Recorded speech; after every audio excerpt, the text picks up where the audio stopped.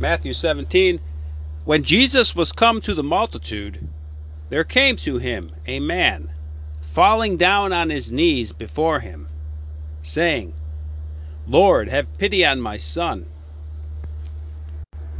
for he is a lunatic, and suffers much. For he has fallen often into the fire, and often into the water. This boy is possessed by the devil. That's what they mean by a lunatic. And I brought him to your disciples, and they could not cure him. Then Jesus answered and said, O unbelieving and perverse generation, how long shall I be with you? Bring him hither to me.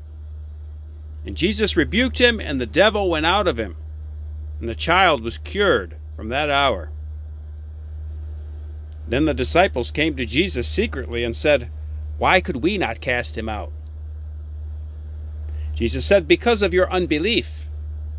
For amen, I say to you, if you have a faith as a grain of a mustard seed, you shall say to this mountain, Remove from hence hither, and it shall be removed, and nothing shall be impossible to you.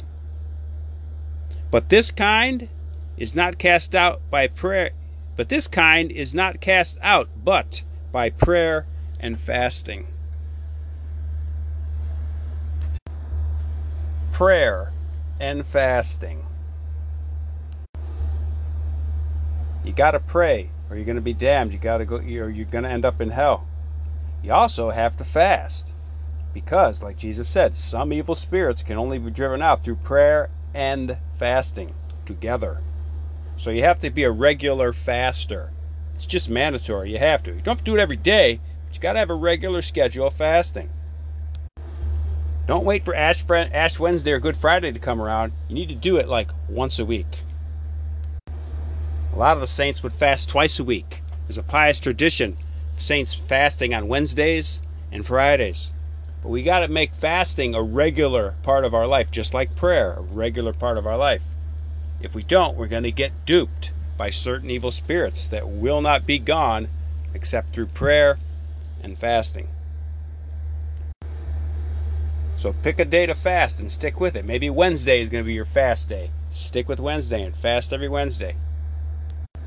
Maybe you can imitate the saints and fast on Wednesday and Friday. You can't be just people of prayer. You have to fast also.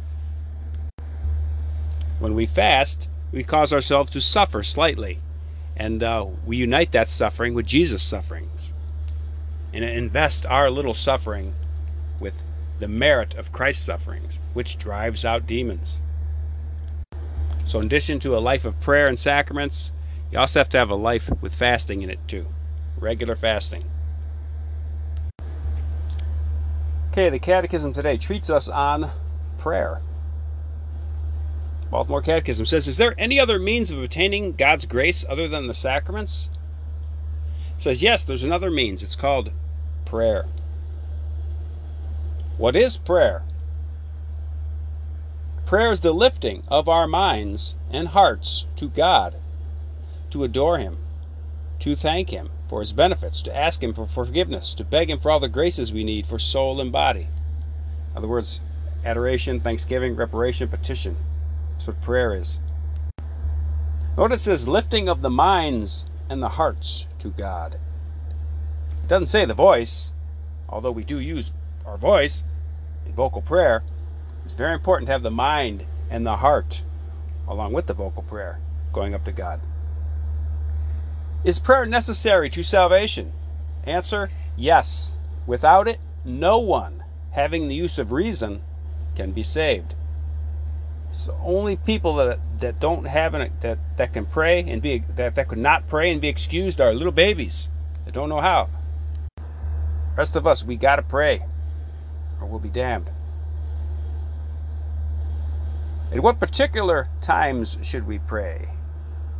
Particularly, most especially on Sundays, on holy days, every morning, every night, in all dangers, temptations, and afflictions.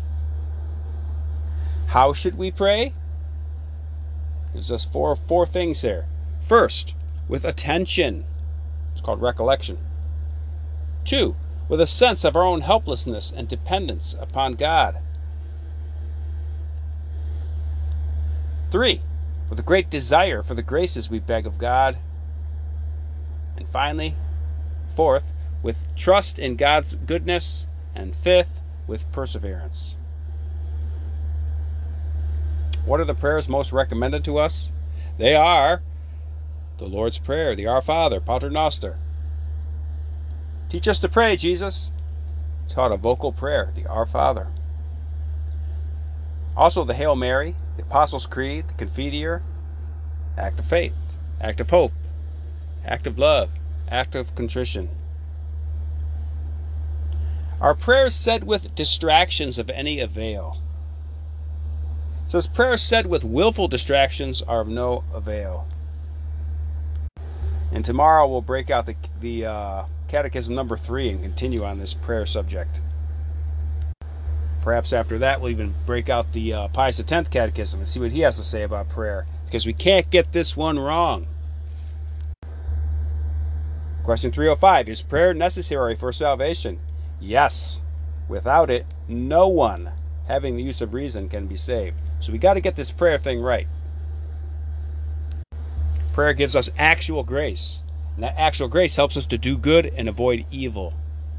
So if we don't pray, we're not going to be able to do good, we're not going to be able to avoid evil. What's going to happen? We're going to fall from sanctifying grace into mortal sin.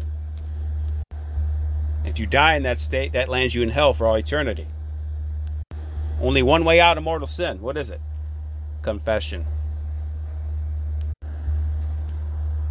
Latin for the day is Et ne nos inducas in tentationem. Tentationem, temptation. Lead us not into temptation. St. Pius X says, in this petition, lead us not into temptation, we ask God to deliver us from temptation, either not by allowing us to be tempted, or by giving us grace to not be conquered in the temptation. Saturday, Our Lady's Day. 7 Sorrows Rosary tonight.